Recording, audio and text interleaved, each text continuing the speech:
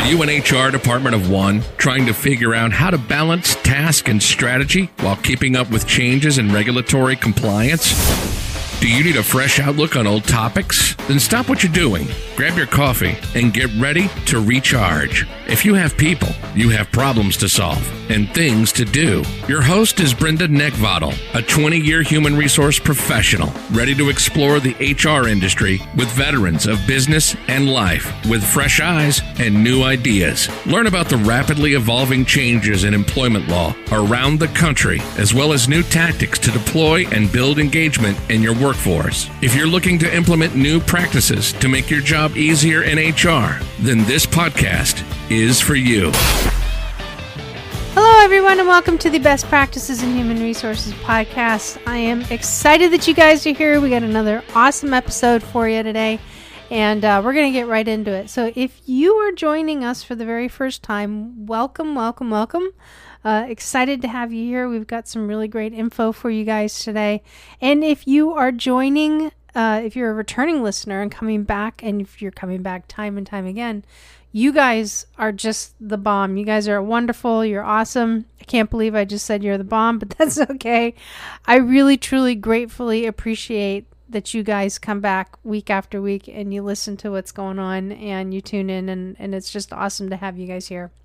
So I'm here to help share with you the what and the how in human resources because I'm in the human business, and that means that you're managing a greater number of dynamics in the workplace to balance and find that common level ground. Most importantly, today we're going to be talking about employment law changes that are happening across the nation. I'm going to share with you later in the show where you can get access to some of these. Also, today's main topic, I've got a very special guest.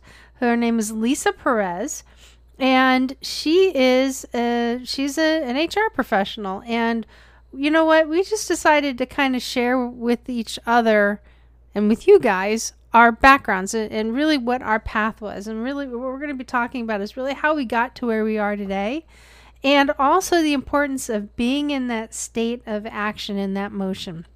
She's a really awesome lady. I absolutely enjoyed talking to her, and we had a lot of fun doing it. I'm going to share with you some upcoming events and some announcements, and then lastly, I'm going to share with you how you can get best practices delivered directly to your inbox. So folks, before we go on, the information that is available through this podcast is for informational purposes only and not for the purpose of providing any form of legal advice. You should contact your attorney to obtain legal advice with respects to any particular issues that you're having. Now, if you don't have an employment attorney, go ahead and reach out to me, and I might be able to refer one to you through our friends over at Jackson Lewis.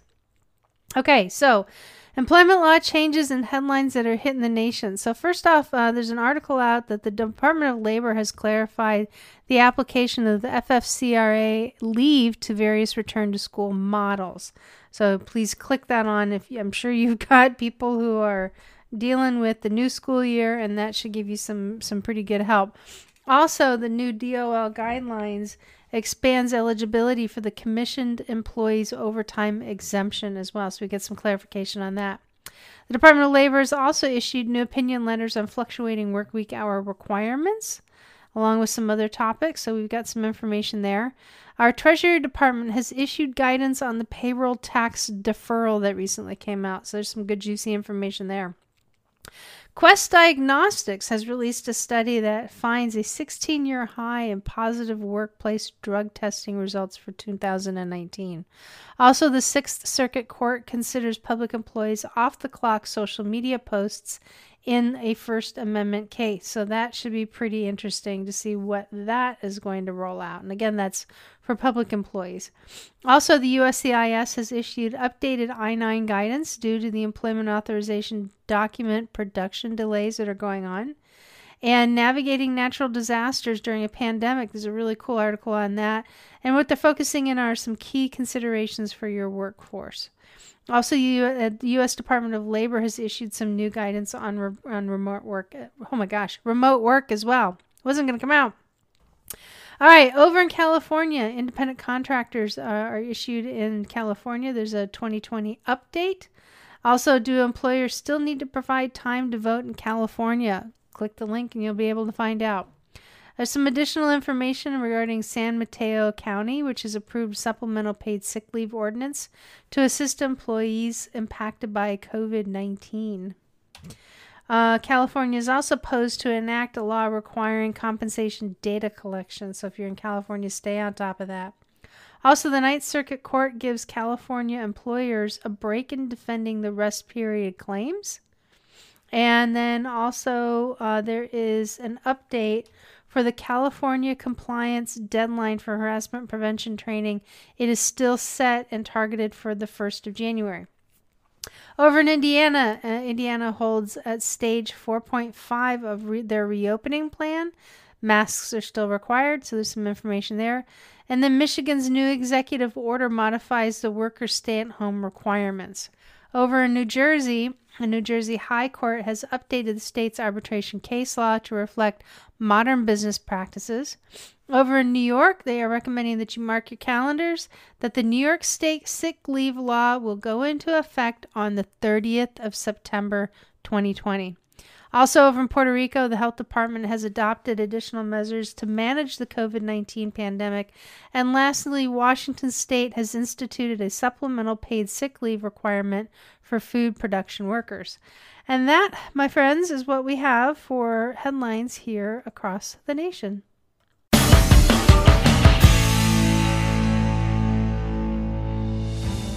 There are approximately 2,500 members of the U.S. Special Operations Community who transition out of active duty military service every single year. The Honor Foundation has dedicated its mission to serving these elite individuals on their journey to prepare for life once they take off the uniform. In the past few years, we've begun our own journey to reach this number, launching 3 physical campuses in San Diego, California, Virginia Beach, Virginia, and near Wilmington, North Carolina, along with a virtual campus to reach members of the community anywhere on the planet. I spent 26 years in the Special Operations community as a SEAL. I graduated from THF's program, I served on the board of directors, and now I'm proud to lead this organization into the future to continue assisting these transitioning service members and their families. Our dedicated team, our world-class program, and our incredible tribes of supporters are standing by to help THF alumni and future fellows, and are committed to providing the best possible support system and resources to better serve this community. Our vision for the Honor Foundation is clear: to impact every transitioning service member from the U.S. Special Operations Enterprise through our programs and support, and to be a catalyst for overhauling the entire DoD transition program. It's a big task, but the community deserves it, and we're driving full steam ahead to make this a reality. If you've been inspired with what the Honor Foundation's done in the last 5 years, I welcome you all to join us as we craft the next chapter in defining what it means to serve others with honor for life.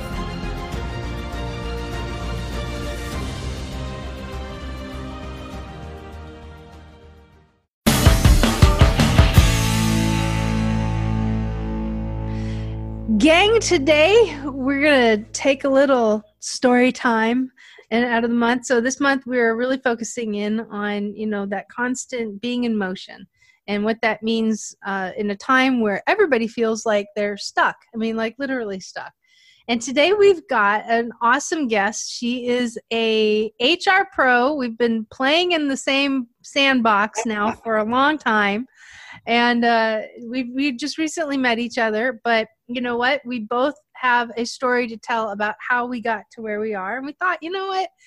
Oh, instead of recording all of this sad news and blah, why not just, take some time and just, talk to each other about and just explore how we got to where we are and how important it was to be in a constant state of action. So folks, welcome Lisa Perez.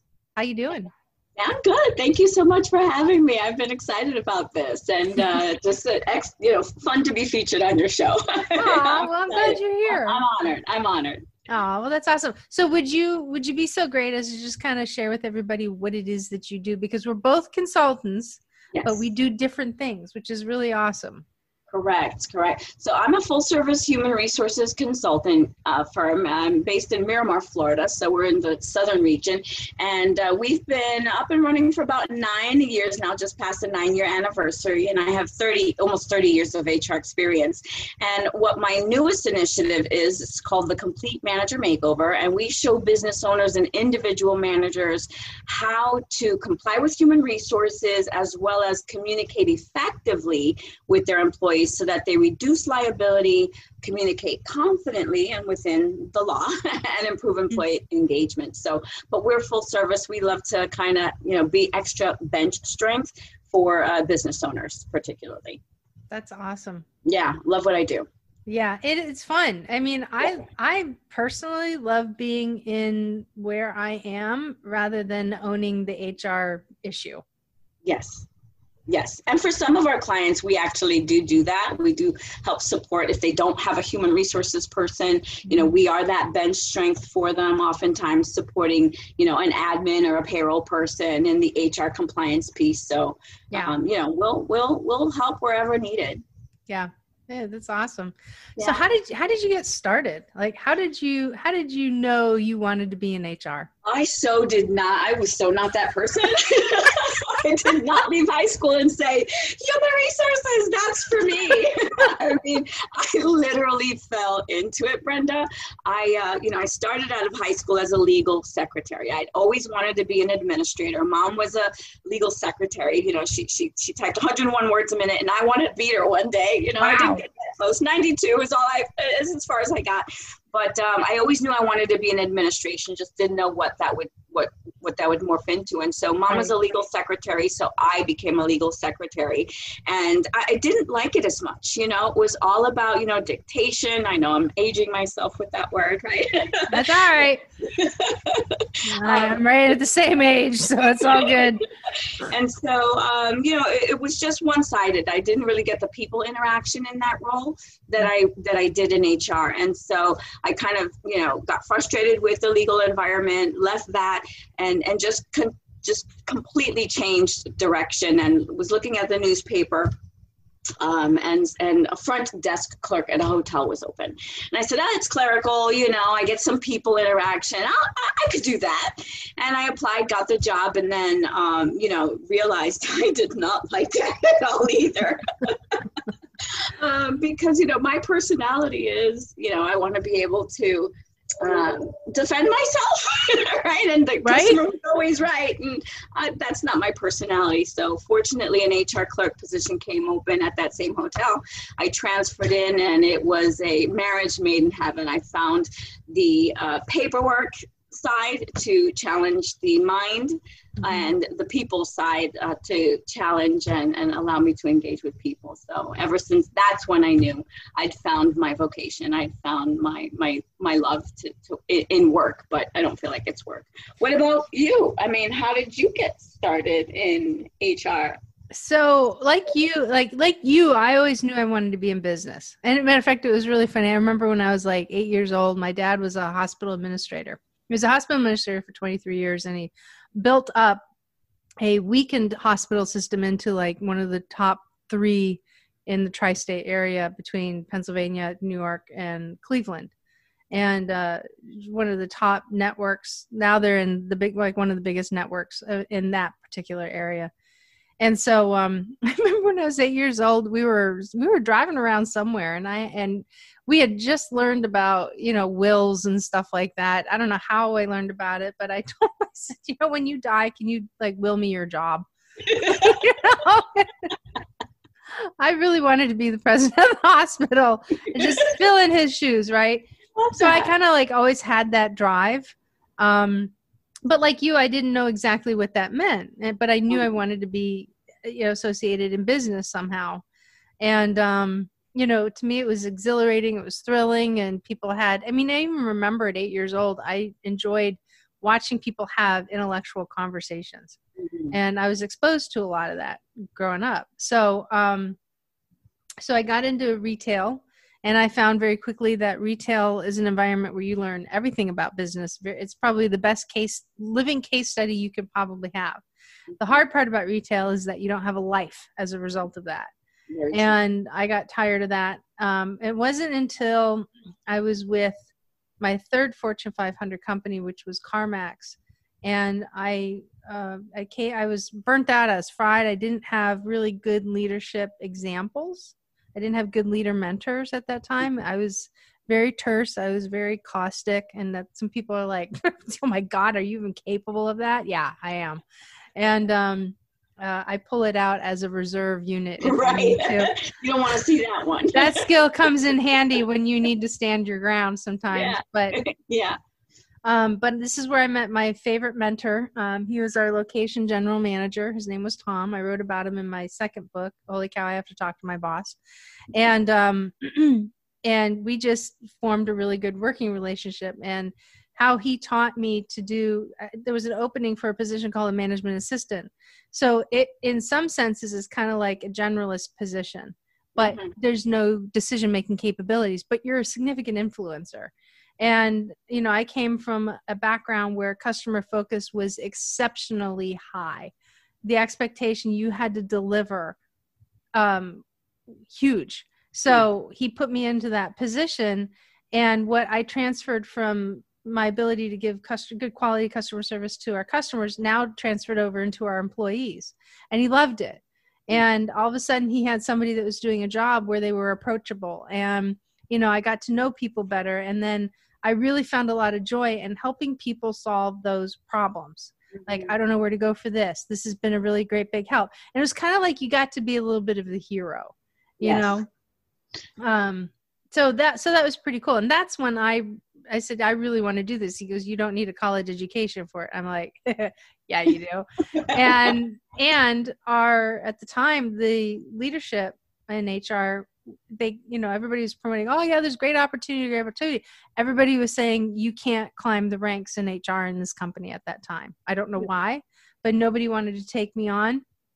And that was a little disheartening. But yeah, I think I read that somewhere on your website or your bio or something. Yeah. So I had a lot of people say no, and I didn't accept no once.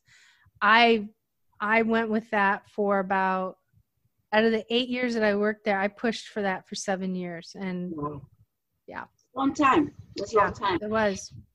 You know, your story with your dad, it's so similar. I didn't realize we had that in common as well, because it was at the age of 8, much like yourself, that I realized I wanted to be a business owner. My dad owned a glass shop in Brooklyn, New York, and I'd come to his shop after school every day, and you know, he'd be the babysitter, but we'd be there. And this one day, I'll never forget, he let me sit up on this really high, I mean, I could barely see above it, table, and he let me answer the phone that day. And that was like a big deal. And that's when I knew I wanted to be a business owner. And I think it's so important that people really look back at those formidable years and what is it that was innate in them, what drove them, what excited them, and never lose sight of that, you know, because I think that's when you're living in your truth. That's when you're living a life that you're meant to do. And, you know, you also mentioned something about being able to help people and get their problems solved. To me, that's what the resources in human resources is, right? We can help navigate the most difficult times, the most joyous times, just by being a resource and a place where they can come to find their answers. So we definitely have those things in common, for sure. And you know, what I learned at CarMax is what honed they filed down all of my sharp edges for the most part, like the real bad ones. And, you know, like I said, I didn't really have anybody who, you know, I didn't have leaders that treated people with respect. I grew up in environments to where it was, if you don't like it, there's the door, don't let it hit in your butt on the way out. And I thought the rest of the world was like that. And I thought that's how you treat your employees, because that's how I was treated. Yeah. And that's how I saw other people being treated. And the one thing I didn't see, like with my dad until much later, is that my father was really, really good at setting expectations and holding his team accountable to that. And he was intimidating because of that, because few people knew how to do it back then. But now that I look back, I look back many years ago as to how valuable that was. And I've always been a proponent on holding people to expectations, because I think that's where you pull the human aspect into it. Absolutely. Because you treat people like adults, you treat people like human. Set the expectation, give them that guidance, give them that structure. Mm-hmm. And then when they do a good job, acknowledge them for it. But when they miss, you don't criticize them. You help them figure it out. And do it better. Right. Exactly. Right. I'm of the same opinion, as I think we talked before. I'm on this mission, right? Transforming the human in human resources, because we've lost sight of that sometimes. We've become this, I need a warm body, or I'm, complacent, or I'm not setting the expectations. And I don't know even how to have those tough conversations that have to be had, but can still be had humanely. Right. That's an important thing and skill to accomplish. We don't, come out of, college knowing how to talk through the most difficult conversations, like laying someone off, telling them they're not doing the best in their positions, and how to transition that so that they, like I always say, the individual walks out of that interaction with their dignity still intact and motivated to do better. And, that's what human resources is. That's the human part, and I think we chatted, before. It's like some people don't have that, and it can be learned. I do believe that it can be learned. Some are going to be better at it than others, but it can be learned, and it's at every level of the human resources element and the managerial element. I always say you've got to learn how to manage people before you can lead them, because to me that managerial piece is the foundation. The leadership is that second level. And too, is that not everybody, and I'm a perfect example of that. I think there was, I think I had chairman of the board up above really looking out for me, being able to, at the right time, plant those really good leaders in front of me. But not everybody gets that. Not everybody. One of the things that I always struggled with was I never had a very clear definition of what leadership really was. And I didn't get that fully until I actually minored in it. And then I learned it from an academic standpoint, but I remember while I was on this, journey, I was on my way back up from the cafeteria to my office, and I had this book in my hand that I bought, and it's just like trying to figure out what leadership book you should read is like, trying to figure out what Skittle you should eat first in a bag, right? Holy cow. And so I found this book. I thought maybe this is a good one to start with to help me understand what really is leadership, right? And so we had our VP of operations in the elevator with me, and, second highest level you could get as far as, divisionally speaking. Right. And he looks over me, and I had just read the most atrocious passage. And it was, one of the things it says what makes a good leader is to make sure that you have a good secretary in place and that she does her job. And I was like, what the hell is this? I was right? Ask what the book is, but now I'm not going to. No, I couldn't even tell you. I threw it away. I actually threw it away. So I have it in my hand, and he looks at me and goes, that's a really great book. And I said, have you read it? And he goes, no. Like, what the hell? So, it got very clear quickly. Right. With some of those influences that I had. Not the guy to train me. Yeah. But that's the thing is that, I started figuring out, okay, so, talking out of both ends of your body, like he did, bad leadership, right? I put that in the no column. And so it was like, so the more I paid attention, the more I started to form this understanding of both sides. Yeah. It's interesting. I much like you, I really appreciate your authorship and looked at some of your books on your website and what have you. And I bow to you because I'm writing my first book. Good for you. You've got a couple, and it's titled much like the organization we just launched, The Complete Manager Makeover, Transforming the Human and Human Resources. And one of the chapters is just about that. It's learning from bad managers.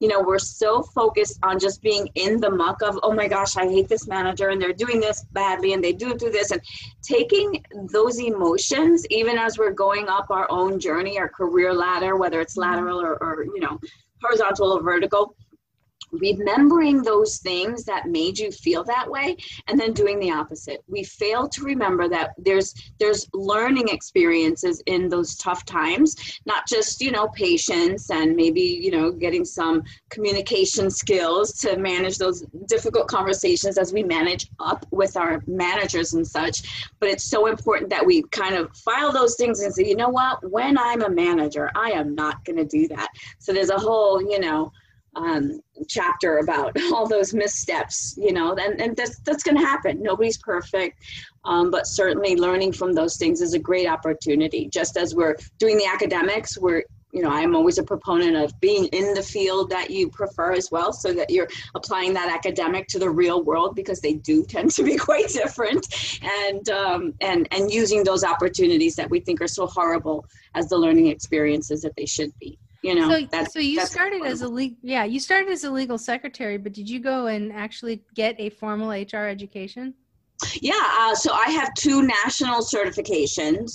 My degree is in business administration, because I didn't know at that time in college what form that would take. So as I did my business administration degree, I was already in HR, so I had found it. But I never really wanted to specialize academically. I knew that there were certifications that I could add after school and things of that nature. So I took that route, a mix of a more general degree, and then the specialization came through the SHRM, SPHR, the HRCI, so many, it's like alphabet soup now with the certifications, but the SPHR with HRCI and the SCP with SHRM. Okay. So, and so that's where I kind of blossomed the HR specifics as I was going up those ranks throughout the 20 years in the field, if you will, and then kind of launched my business 9 years ago. So 30 years almost. I was a little the opposite, because I was in that position of influence, and I was learning all these, like we were executing first, right? And of course, I executed. So we were decentralized. So every region had their own HR. So it was really interesting. It was centralized but decentralized. So, all of the HR momentum came out of the corporate office, but we had various regions. And so each region had an HR director and an HR manager. And then each location had, one of the 2 representatives. And so we always had like a point of contact that we'd split off, and it's like, these certain stores had this person and these certain stores had that person. And so we always, had access to that guidance. So it wasn't doing anything, independently. Right. So it was always, this is what we do. I remember one girl a long time ago said that every time she would get an application, when we had paper applications, that if it was somebody that she rejected, that she would take a red pen and she would drop it, and it would make a red mark on the application.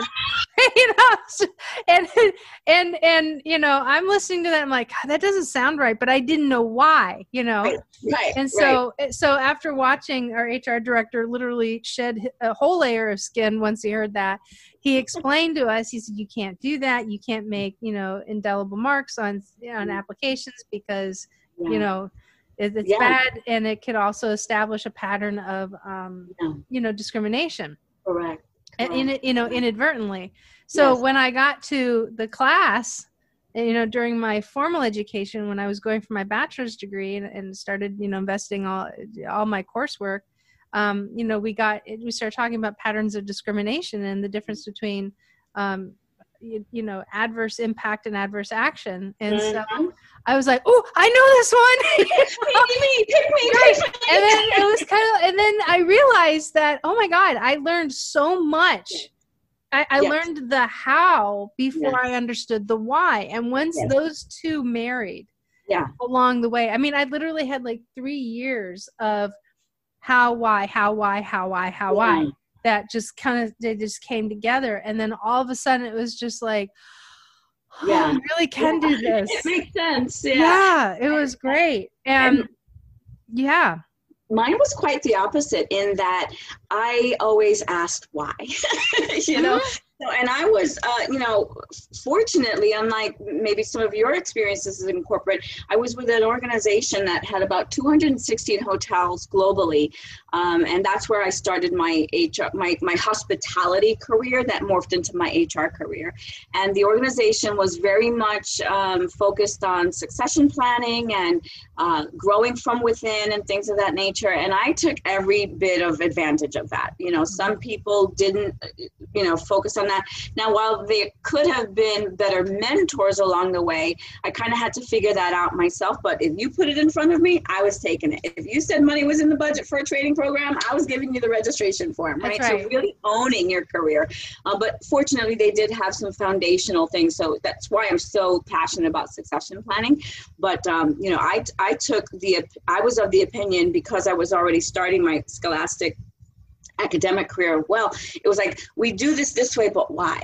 Point me to the reason why we do this, because that's just me. I was inquisitive in that way and what have you. And that's how I've always chosen to train the HR people around me, the bench that I, whether it's a small office of one, like you talk about, or the office of 7 or 8 that I had to, direct. I wanted to make sure that they understood, this is how you do it. This is what you're doing. And here is why. And then read these 13 pages of the I-9 form and tell me what you learned. Right? The instructions. Have you ever, right? And so for me, it was tying in that why, and tell me what law tells me that I have to do this. Yeah.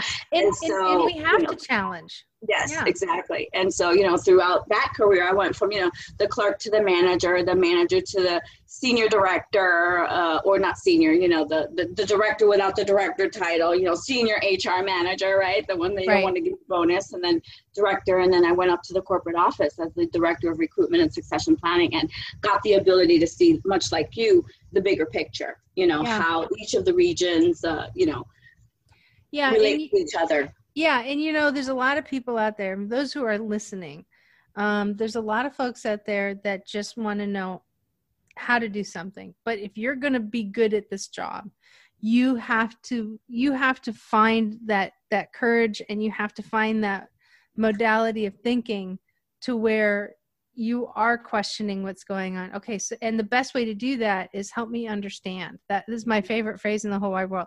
I use that on people, and I don't even realize it. They're like, "Oh my God, don't use your HR voice on me." And I'm like, sorry, but I will anyway, because I don't get it. So bear with me.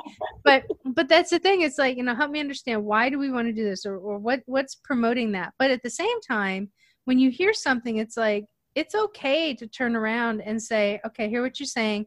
I think I have a solution, but there's something that I want to look into, especially when you don't know all the answers. And it's creepy when you're in a seat of one, and I know you've experienced this. Yes, I have. And then, you're about ready to say, oh my God, the weight of this decision is on my shoulders. Right. I own this, right? Right.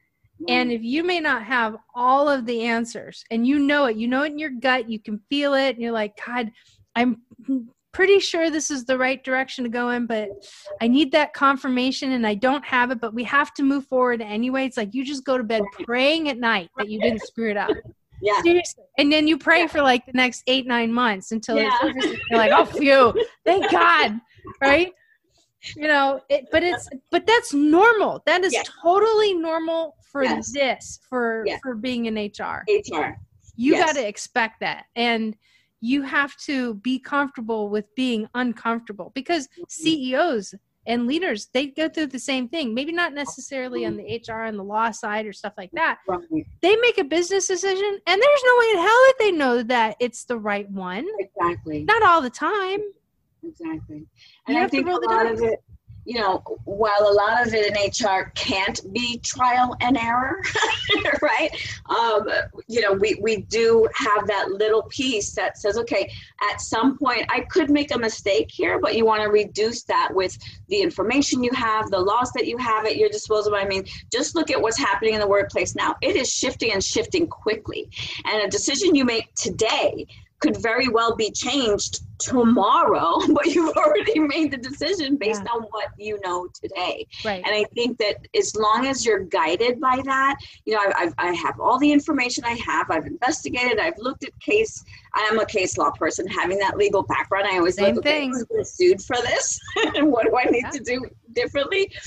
To use whatever information you have at your disposal and then make the best decision that you possibly can, and be confident in knowing that you've done and gathered the best information that you had at your disposal at that moment, you know. And then if there is a hiccup, then you learn from that and just continue to do it better. But I think that's one of the things I love about HR. It changes constantly.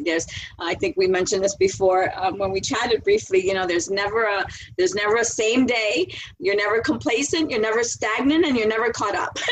Yeah, okay. Exactly. Don't expect to ever be caught up, you know, in this field. And I like that. I like that about it. And what I also like about the field too, is that even though everything that you said, totally 100% true, what also doesn't happen is that stuff doesn't change overnight either.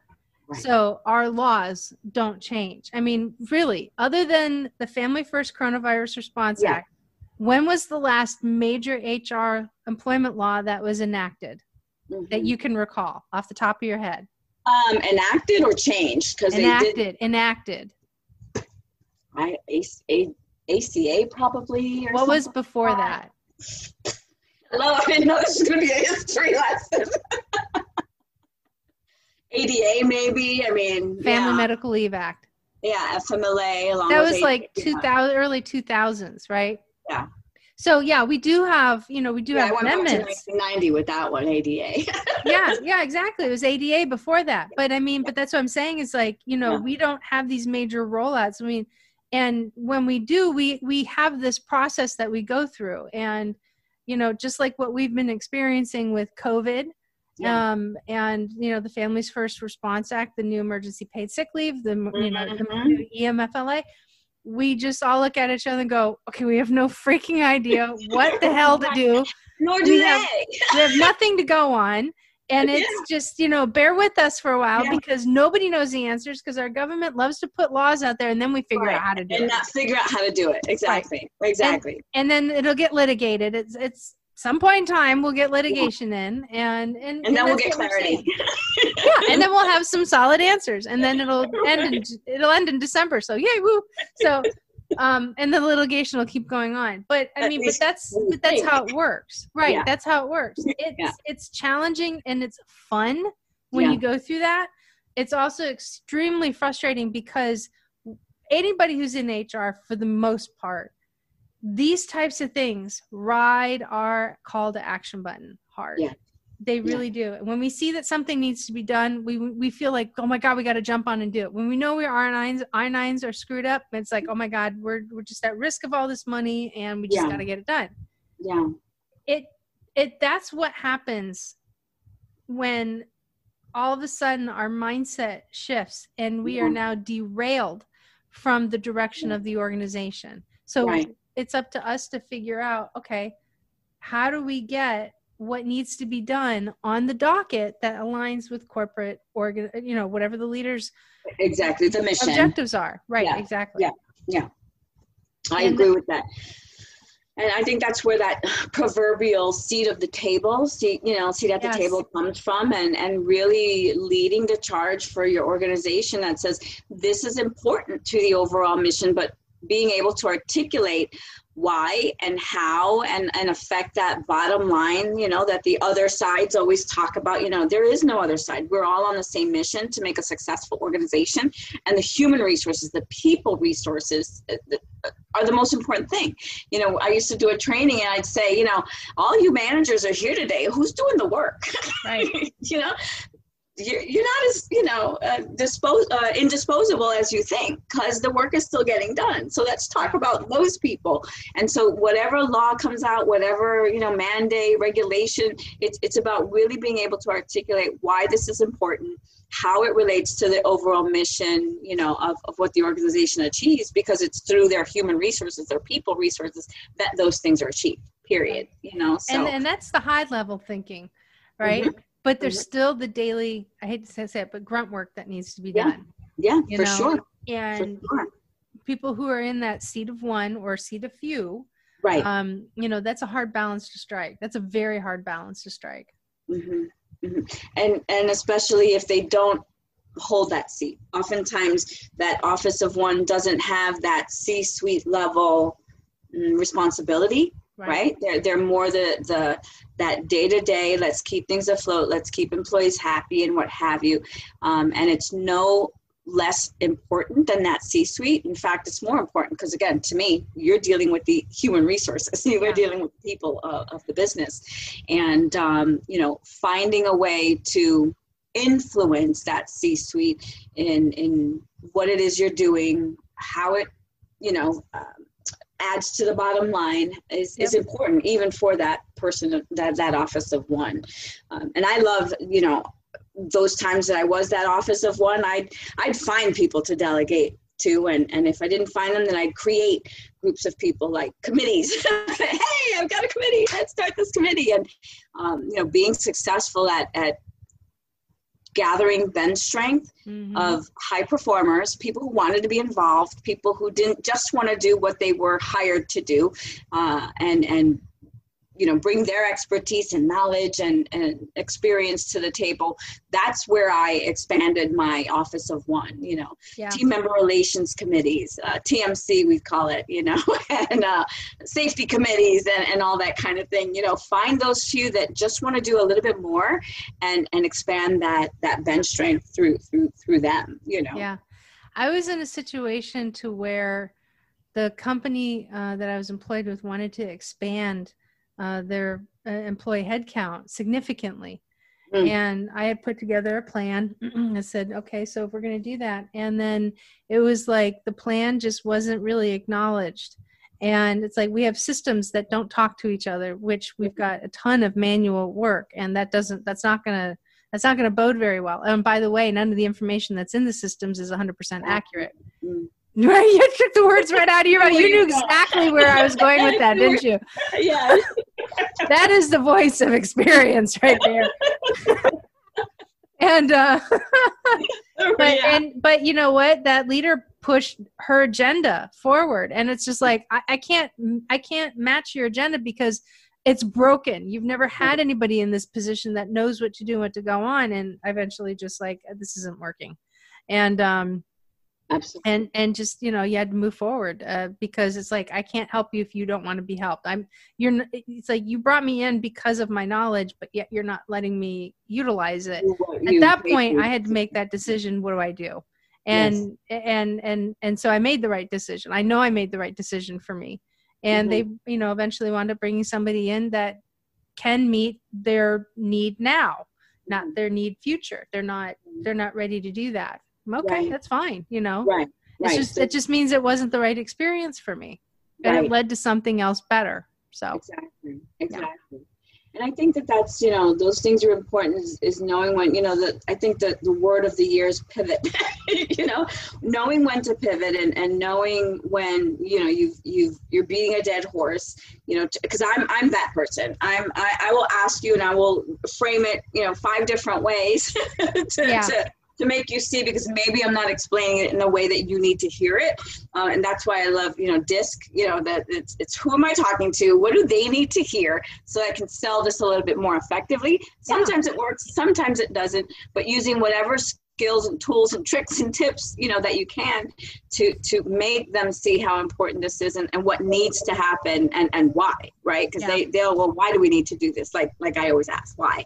So those things are important, especially when you're that office of one HR person. Yeah. And I love what you talk about with DISC, because I agree. I mean, to me, communication is just absolutely huge. And, you know, I had a really great working relationship with a CEO, and we would meet all the time.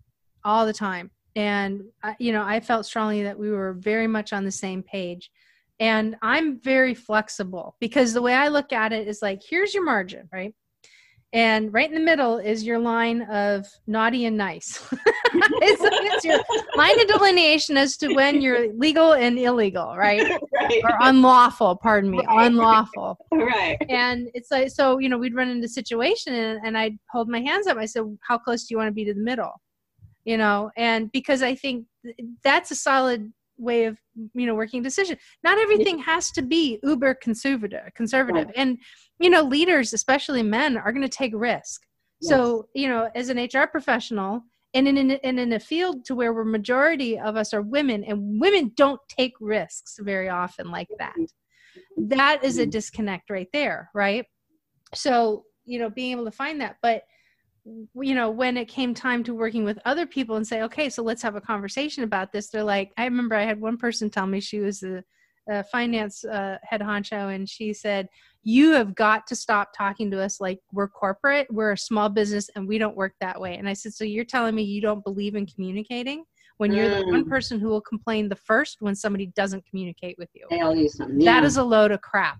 And that's exactly what I said to her. I said, if you don't want to communicate, then expect hell coming your way. I'm not reining it in. I'm just telling you, you're making your job harder because I'm stepping up to the line to help you figure this thing out. You don't want to jump in.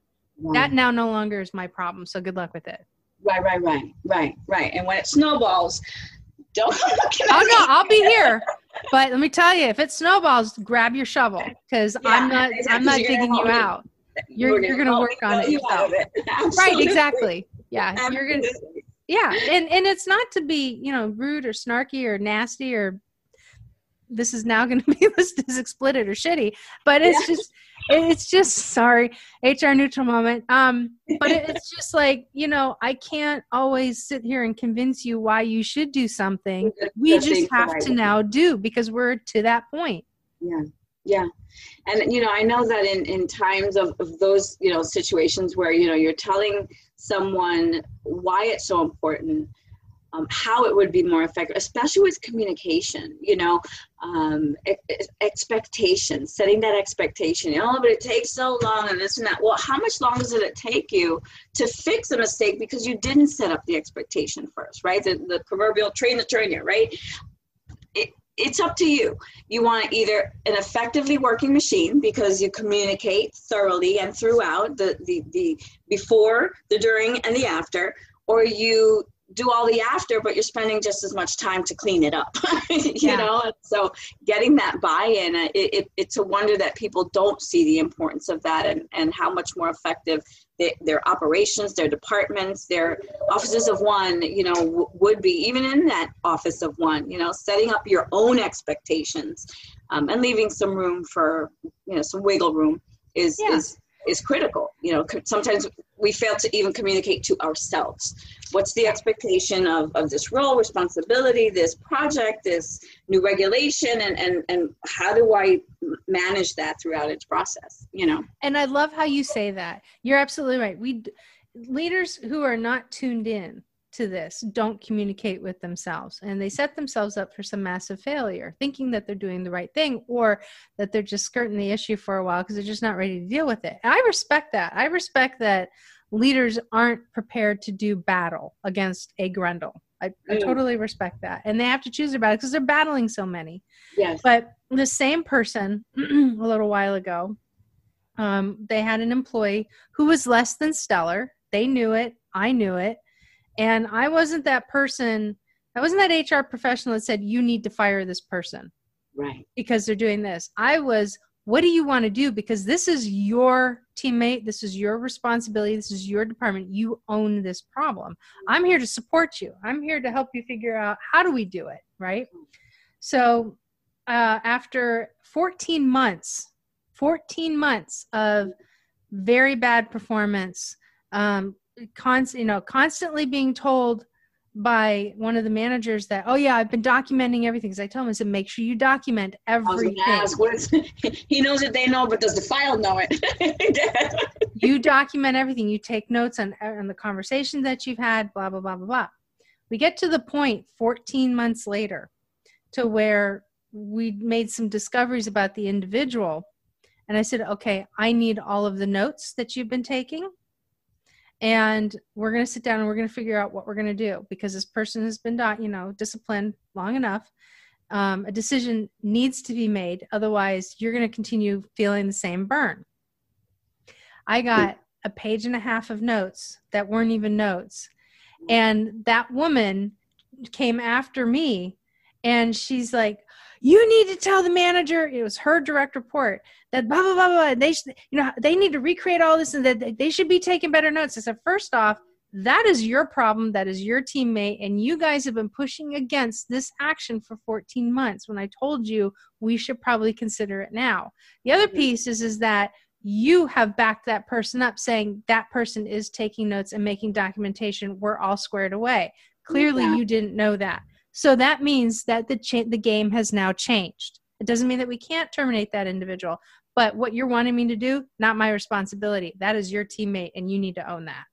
Yeah, and I couldn't agree more. I'm just full of all these, nuggets and quotes and stuff, but if you do not inspect what you expect, yes, right? We've heard that your expectations won't be met.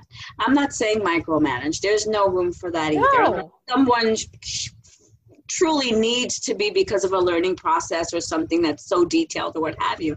But I think, that accountability, it goes back to the beginning of what we were talking about, ensuring that you're holding people accountable to the things that you're giving them to do, that you're tasking them with, equipping them to do so, right? The skills, here's the form, here's a sample, here's the training, whatever it is, only creates better success. And so, but ultimately you've got to inspect that. Hey, show me, and if somebody was responsible for doing that, they dropped their own ball, and that's what weakens an organization, that failure to hold people accountable to the tasks, the assignments, the, whatever it is that you give them. So speaking of accountability, so here we go. Here's an ugly side of here's an eating crow side of our conversation today.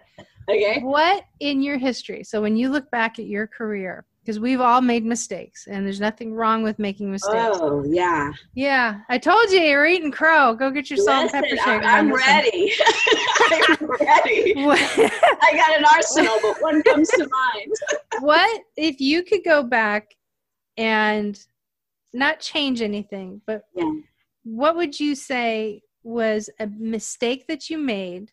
Yeah. And what was like your greatest lesson from it? Oh yeah, this is a great one. And I don't shy away from talking about it because it is the realization that while I thought I was being friendly and approachable and this great HR person, the reality was that's not how I was being seen. Yes. Okay. And this is where DISC comes into my life. This is where I was able to see myself as others see me and not as I see myself. And that was a huge lesson. And the lesson was, I had this, organization. I was the HR director. Can I speak to where that was and everything? Yeah, you said Carmack. So I was the HR director at the Fontainebleau under the Hilton flag in the early part of the 20th century. It sounds really weird, right? 21st century. 21st. We're not that old. Yeah, 21st century. 20th century. They had just discovered like Buck Rogers and Sputnik. Hey, I know who that person is. And so it was, 2000, 2001, 2003, and all that kind of stuff. And, I just viewed myself, I knew that the employees came to the department for help and research, and we did all the tech stuff right. We solved their problems, initiated, implemented. This is, an organization. I did another committee and we won awards and all this bunch of stuff. So those people like me, but the broader picture was that I was not seen as approachable as I thought I was. And it was devastating.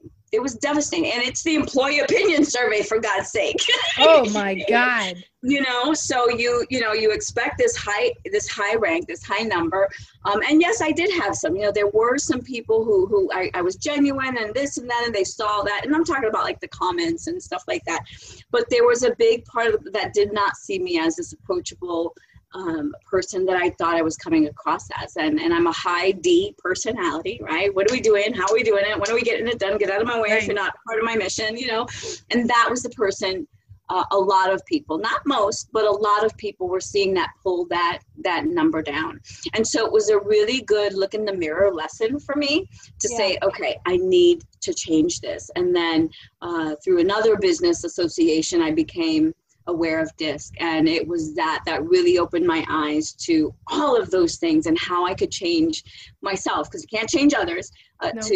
to be more what they needed to see, right? Pull on those personality traits that they needed to see, that I needed to exude in those moments. Yes, there's a time for being that high, bull in a china shop, personality. Well, never that, but I've been called a warm and fuzzy brick after that, Warm and fuzzy brick.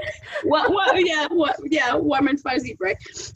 And so learning that lesson was probably the best lesson in my life, because it really spawned my interest in connecting with people, making sure I'm speaking their language, and not just it's what you say and how you say it, but it's who you're saying it to.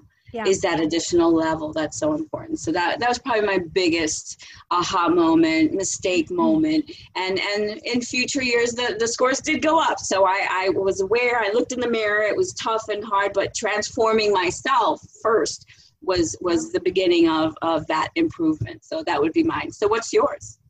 Yeah, see, I know if I ask you a question, it's going to come back. I have to answer the same question. You got to be careful. So I was ready for it. But no, but I love that. And, that's a level of self-accountability right there.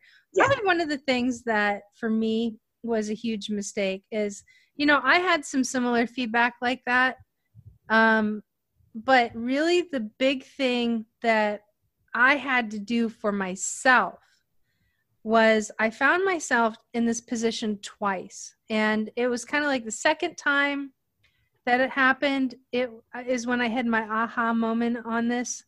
And when I did it, that's when I decided to separate from the organization for a couple of reasons. And then something else happened, and then I decided to separate a hell of a lot faster after that. Yeah. But what it was is that, I love to collaborate. I'm a big collaborator. For somebody like you, I'm a high D, but I'm also a high I, and they're almost equal in DISC. They depending on my situation, it's either my high I will come out, which is an influencer, or my high D, which is that driver or that director, will come out. Right.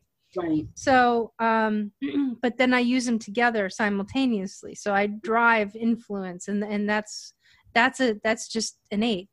But when I was in a position before, when I took it, it's because of the job that I took, the language that I was using at the time, how I communicate was a high S. Mm-hmm. So I was more systems focused because that was the role that I was in. So in that role, I was learning a lot of really good stuff. I was going to school, and I was working with people that I counted on to teach me how to do stuff, but they were very passive aggressive. And I had these three women, they kept changing the rules.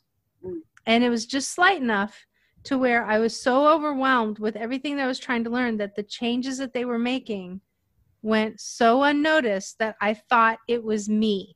And I am one to hold myself accountable. I don't have a problem looking in the mirror and saying, Brenda, you're screwing this up, right?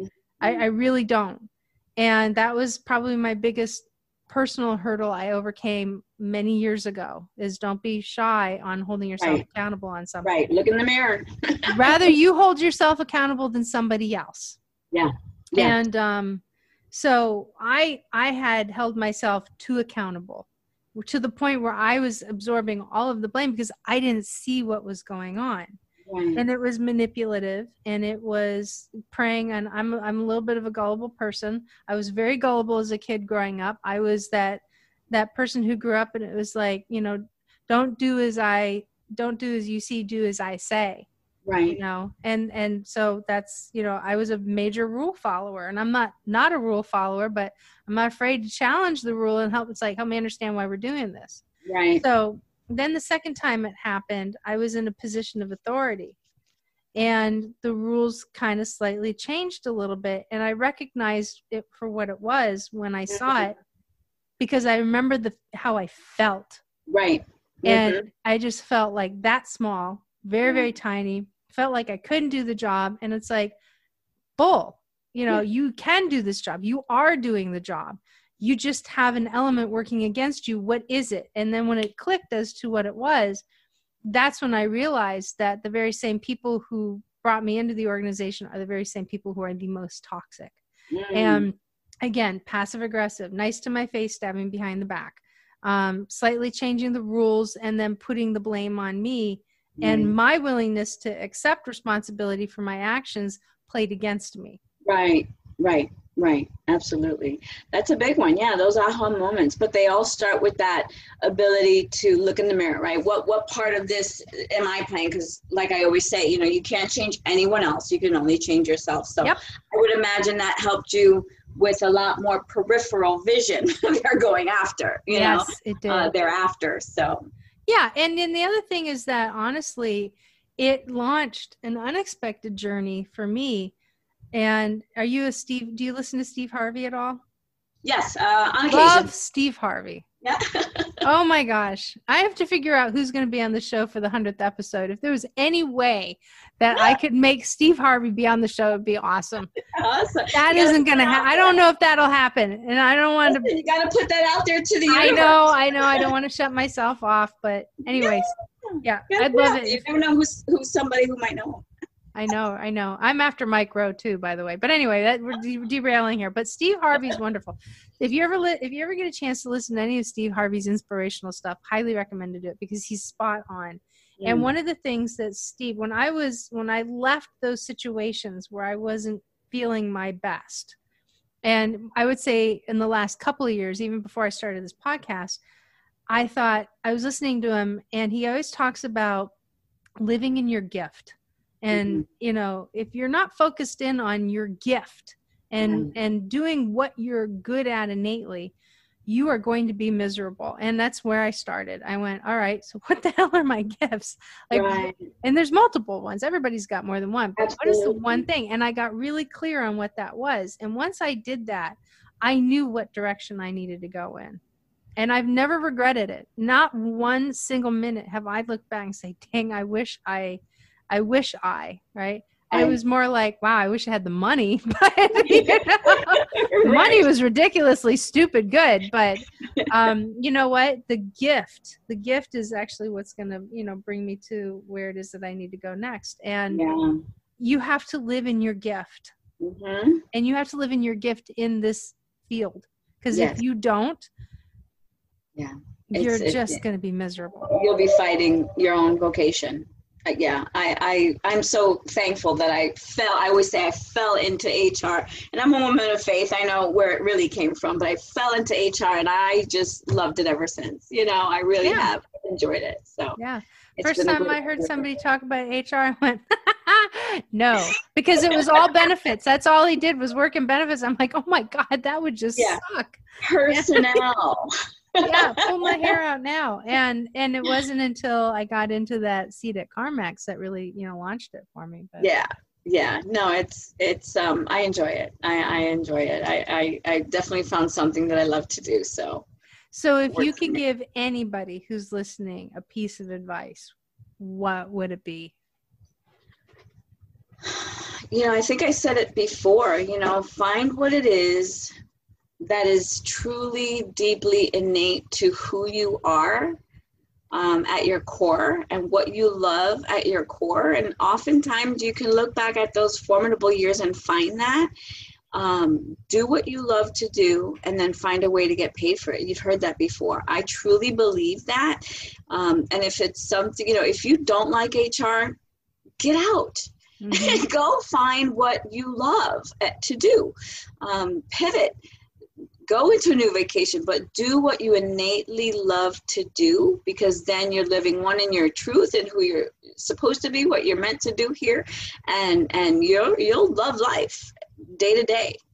Find what you love to do. Just figure it out. I would tack on that if there's an element of HR that you find interesting, find the path that gets you to a trajectory where you can continue to enjoy doing that. Correct. Yes. And I think that's another great thing about HR is it's so broad, if you love numbers, then maybe benefits administration and wage and hour and compensation and benefits is your thing within the bigger picture.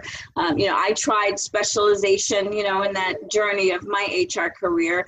But I'm a generalist at heart. I like my hands in all the pots. I want to do benefits and admin and workers' comp and employee relations and the fun stuff, the picnic party poster stuff we used to do way back then, I want that, I want to be able to do it all. So I am a generalist at heart, but there could be something that, is a smaller lane within the bigger picture that you would equally as much enjoy. So good point. That's awesome. Yeah. I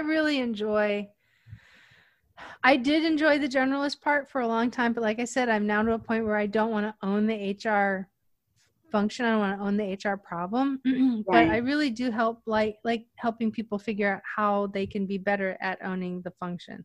Right. And owning the problem. That's why I love working with the Next Gen Women in HR Facebook group. That's why I love having the HR coaching sessions that I have, and and building these programs and working with leaders to help them, really get past what feels like a hurdle. Right. And most of the times they're very simple answers. It's like, well, I understand you're frustrated, but why don't you just simply ask the person what's going on? Just a simple question, and you get to be the hero again for something like that. Right. And I like that part. It's not, the hero piece doesn't feed my ego. What it is that I like being that hero because I watch somebody change into being something that they didn't think they were capable of doing before. Right. That's powerful. Right. Yes. And they get excited about that stuff. And then when you see people getting excited about life again, holy cow. Yeah. How lucky are you to be part of that journey? Yeah, for sure. And I love that. That you can make that. It's a positive impact. Yeah, for sure. I think some of the best times of my career was being able to mentor others within my organization and externally as well. I have many that are still, wonderful colleagues and have become friends, and even people that, I had to lay off after 9/11 and they still reach out and say, you know what, I stay connected with you because when you, found yourself in a difficult position to communicate this, you did so well, and you gave us tools to do something thereafter. And those are moments that we have an impact in people's lives on a regular basis. And I would much rather be someone thought of as having a positive impact than a negative one, even when something negative like a layoff or a furlough or whatever those things have to occur, because that is it. That's nobody else's fault, but how you do that is important and makes a big impact on people's lives. Yeah. And I think once you focus on the word human and you put human back into what we do, you know what, that is amazing. Yes. When you figure out how to treat somebody like a human during a really crappy time, like layoffs and disappointing news and stuff like that. I mean, that's that's something else. That's not something that a lot of people experience on a regular basis. And when they're the recipient of that, that really is something special. And that's my mission, to really, really make sure that no matter what the conversation, employees, people, individuals, whoever's having this conversation with a manager of any kind of person, whether it's a business owner, an HR person, a line level manager, an entry level, an executive, those conversations are had so that they walk out of that interaction with their dignity intact. That's the human in human resources. Love it. Well, this is great. So if people wanted to find you, how can they find you? So I think the best way right now is to go to thecompletemanagermakeover.com. That's the mission, right, of where we're trying to transform the human and change these statistics of bad managers. And then I'm here in Miramar, Florida. My email is lisa@hblresources.com. That's the parent company to the Complete Manager Makeover. And those are two great ways to kind of reach out and find us. Awesome. Well, thank you so much for spending time. This has been great. Likewise. We'll have to do it again. Absolutely. I enjoyed our conversation and learning more about you as well. Aw.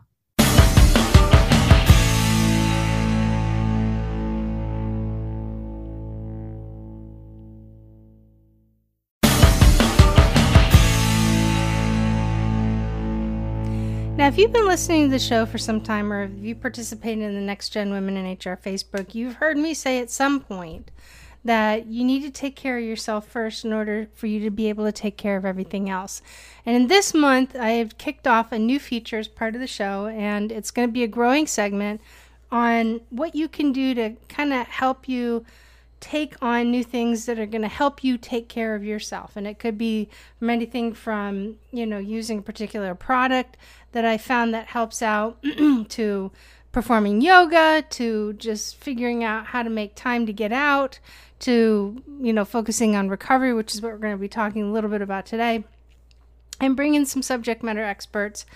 And the reason being is that with everything that's going on, all these crazy stressors, and this year is just jacked, you have to focus in on you in order to focus in on everything else. And I'll be honest with you, I had not done a good job of that for a very long time. And once I started focusing in on my well-being for just a little bit out of the day, not a lot, but a little bit out of the day, I have found that my overall well-being is better. I've been able to manage my stress, manage my own personal concerns about what's been going on, and actually find that freedom for me in order to be more effective at everything that I'm doing. And ultimately what it's doing is that I'm optimizing everything. And the big thing that I've been focusing on lately has been optimizing my sleep. That's been one of the very first steps, because when I'm tired, I eat bad. When I'm tired, I don't make great decisions about moving, money, sometimes even business, right? And like I get foggy brained and I forget stuff. So that's part of the reason why I'm just bringing in this element of taking care of yourself in this wellness and this health segment. Simply because it is so critical that you just do, and you don't have to do like mega big things. You don't have to completely rearrange your life. Just take small steps forward. And part of the sleep thing is directly connected to recovery. And I know I mentioned this in the last podcast, but I want to keep on talking about this, because every day that goes on where I'm capable of recovering, I'm learning more about how I feel and about how I'm able to deal with the following day. I'm able to manage my workload a little bit better. I'm okay making, decisions to push something back that may not necessarily make sense and address the priorities. And to be honest with you, if you look at, I actually manage my tasks. I don't manage my time. You'll see that I actually have a couple of different boxes on a grid. And then I have a box called necessary business tasks, and then below that I have fun tasks. So, because I want to do the fun stuff first. I'm just going to be honest with you. I don't like doing all the required stuff first. That's not me. I like doing the fun stuff, or whatever it is that I deem fun. And sometimes doing the required stuff is fun for me, but to be honest with you, I'd much rather have fun doing what I do and getting paid well for it. But I have to also do the necessary stuff to get paid even more or better. So, there's a payoff. There's a benefit and a cost to it, right? But anyway, I've been learning a lot about recovery and what that means. And if you follow me on Instagram or Facebook on either one of my public pages, you'll see that I actually posted something this week on recovery. And what I did is I have a Whoop now. And if you don't know what a Whoop is actually a wearable. It is one of the most technologically advanced wearables that are out there. It actually tells you what is going on with your body. It doesn't manage your steps. It really analyzes the best that I've seen so far. I've been a Garmin fan for a long time, but it really does a phenomenal job of understanding what your sleep cycles are, and there's 4 of them. It tells you what you need to do in order to recover, right? It tells you what your percentage is at. And it's just amazing. And what I started doing was I started combining CBD gummies with my recovery. And as I started taking a CBD gummy before I go to bed at night, or when I get into I'm about ready to wind down for the day, what I've seen an increase in my percentage to recovery. Now, to be honest with you, I have not really brought up the level of physical exertion that I probably should. Right now, I'm just focusing in on my recovery. So these CBD gummies that I've been taking are actually from Naked Warrior, It's Naked Warrior Recovery is the name of the whole company. It's awesome. We're gonna have Will Branham, who actually started this. He's a U.S. Navy SEAL. He's coming up as a guest real soon. And not only are we going to talk about some leadership topics, but we're also going to talk about the importance of recovery and the importance of being able to utilize certain things that are going to help you optimize your recovery. Now, I am a huge believer in hemp. I am not a believer in marijuana per se. So even though they are related, and his products, I mean, here's the thing. I told him, I said, dude, I can't have any THC in any of my CBD gummies. He goes, oh, that's convenient because we don't have any at all. And I'm like, I'm sold. Because, there's nothing worse than having the HR lady pop negative, pop positive on a drug screen, right? That's not good. And not to mention, I've got some other business opportunities. I don't want THC in my system for my own benefit. I just don't want it. And so therefore, I'm very particular about making sure that if I take a quality CBD product, which you have to take a quality product, that you want to make sure, especially in our profession, that there's no THC. So his products over at Naked Warrior Recovery are, in fact, they're verified. And what's really great is it's broad spectrum CBD, which means that the product is not just sprayed on with CBD. It's actually incorporated into the product itself. And not to mention, being a veteran-based business, the original frogmen were once called Naked Warriors, and so therefore it goes back to the heritage. So, like I said, Will's going to be joining us in an upcoming podcast. You guys are welcome to take advantage of trying Naked Warrior Recovery's products and get a 20% discount by going to www.nw-recovery.com, and then you can put in a code called NakedHR, and you can go ahead and start making your change. But I can tell you right now, it's just amazing how my recovery is doing and how my sleep is doing incredibly well, and my performance throughout the day. It's been a nice progressive game changer for me. So I strongly encourage you to take that moment, take that step back, and look at one thing that you can do for yourself. And I'm going to tell you what I've been doing since I made this commitment to myself in April. The very first thing that I did is I got rid of sugar and I got rid of refined carbohydrates.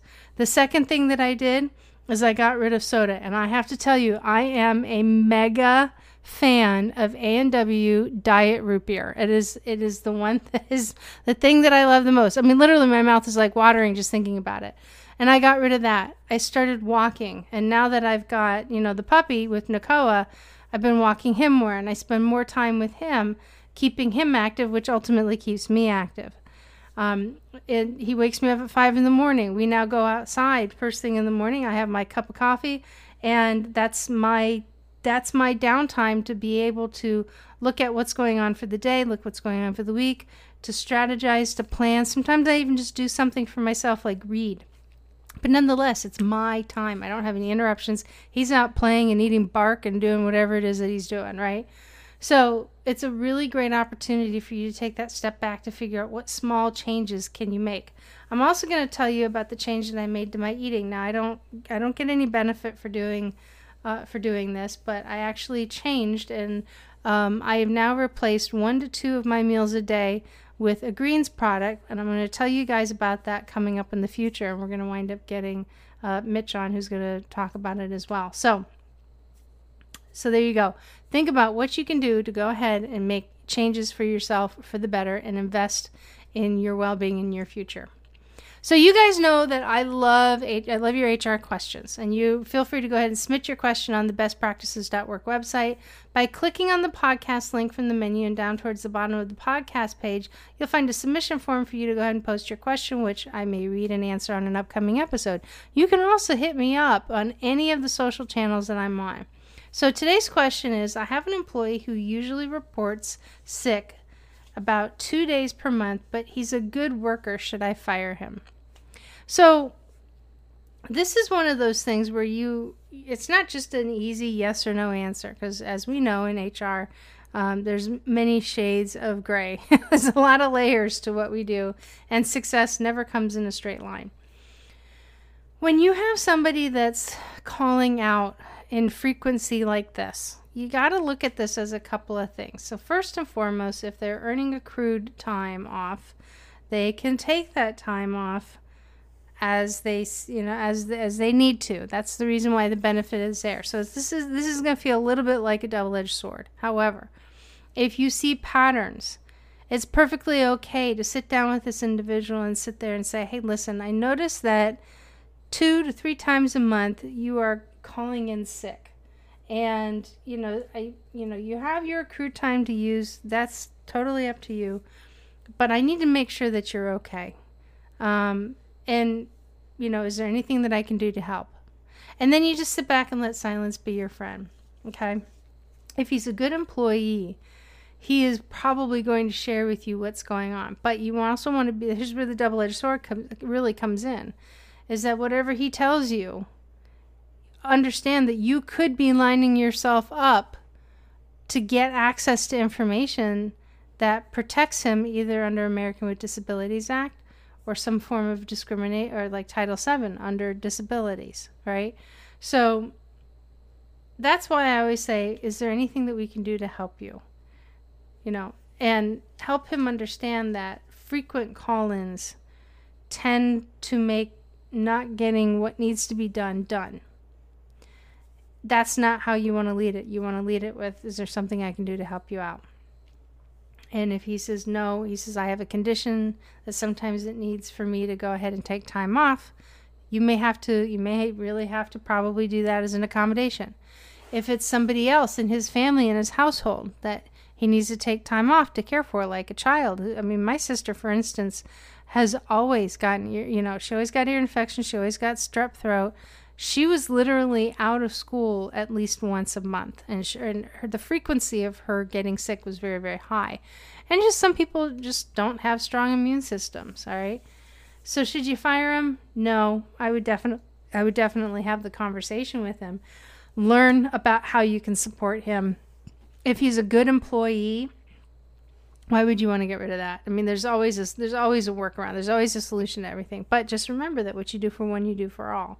So if you have somebody who's not a really great employee and is taking 2 days off a month, you remember that if you're accommodating one person and somebody else has a similar situation and they're not your fan favorite, what you do for one, you do for all. So don't get yourself in a situation where you could actually inadvertently put yourself in a position where you could be, have a finger pointed at you for, discrimination or, favoritism or anything like that. Those are just headaches. All right. So our coaching program, we've got our next session coming up, and it is an awesome time to come together, sit at the table. Our community of dedicated HR pros over in the Next Gen Women in HR community. We're getting together. We're helping each other out. We're finding ways to connect. We're finding ways to help each other source those answers and those questions. And we're having real conversations with real people. So I invite you to come and join our monthly coaching program. We have really great information that comes out of it. Great conversations. Same thing with the Next Gen Women in HR community. It's awesome. We're growing. We're well over 180 members strong now. We're knocking on 200, and we're not even a whole year old just yet. So I invite you to come in and jump in and join the conversation. Now, if you'd like to connect with me out in the virtual world, you are welcome to do so. You can find me on Instagram and Facebook in 2 places, at Best Practices in HR, and that's where I give some general updates. You can also find me again on Instagram and Facebook at Brenda the HR Lady, where I share more about what I'm up to, a little bit more on a personal level, and I usually post something every day there. And if you'd like to connect with me professionally, you can find me on LinkedIn just by typing in my name, Brenda Neckvatal, Neck, V as in Victor, ATAL. Over on YouTube, I've been building a library of videos, and you can find me again using my name, and I also co-host another show called The Real HR Show with the evil HR lady, Suzanne Lucas herself. And lastly, you can jump on the website at bestpractices.org, where you can read up on the news updates that I called out earlier in today's episode, which is something that I decided to add for this year. So you can just simply visit bestpractices.org, click on the podcast link, and then you can get this week's articles. Also, while you're there, click connect, and at the top of the page, get my best practices delivered directly to your inbox. So folks, I'd like to thank you again for joining me for another week. This has been awesome. We've got, man, I can't believe we're already starting to wind down the year. Holy cow. It just blows my mind. And we've got all sorts of other really, really great topics coming down. We've got, like I said, Will Branham's coming up soon. We're going to be talking about how to do it all and take care of you as an HR pro. We've got Jody Harris coming on from Cisco. We're going to be talking about executing your life and career strategy with grit as an HR pro. We've also got Miri Rodriguez coming up next month in October, building a great internship program in 2021. She's with Microsoft. So we've got some pretty cool topics coming down the pike, and can't wait till you guys hear what is going on. So, all right, guys, listen, have a wonderful rest of the week, and we will catch you next week. Have a good one.